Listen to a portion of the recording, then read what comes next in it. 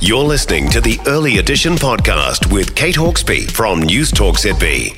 US correspondent Katherine Firkin joins us now. And Katherine, we are learning more about the Nashville shooting today, police confirming how the killer came to be in possession of the automatic weapons used.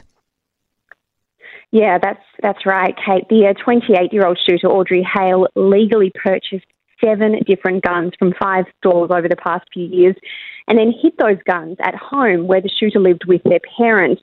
Now, this, of course, has reignited debate over America's gun laws and specifically over the laws in Tennessee. It is one of the most lax states in terms of firearm oversight. In fact, requirements for permits and background checks have been totally removed. There are even no laws that allow police to seize weapons from violent suspects. We have also learned that the shooter had a diagnosed emotional disorder, that they were under care from a doctor for that condition, and that they also sent a friend a series of fairly chilling final messages over Instagram just prior to the shooting, where they sort of predicted their impending suicide and said, "You'll probably see me on the news after something bad happens." So in hindsight, Kate, there were a lot of red flags.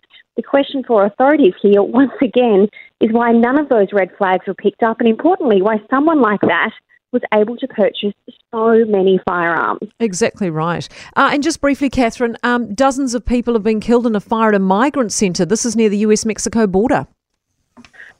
Absolutely horrific scenes, Kate. At least 38 people have died after this massive blaze broke out at a packed migrant centre along the US-Mexico border. At this stage, investigators believe the fire was deliberately lit, was part of a protest by some of the migrants there who feared they were about to be deported. It looks like they may have set some small mattresses on fire at the door of the shelter, but certainly didn't anticipate that the fire would take hold or that all the other migrants in there would get trapped as well. So just a horrific situation and one that we're watching today. For more from Early Edition with Kate Hawkesby, listen live to News Talk ZB from 5 a.m. weekdays or follow the podcast on iHeartRadio.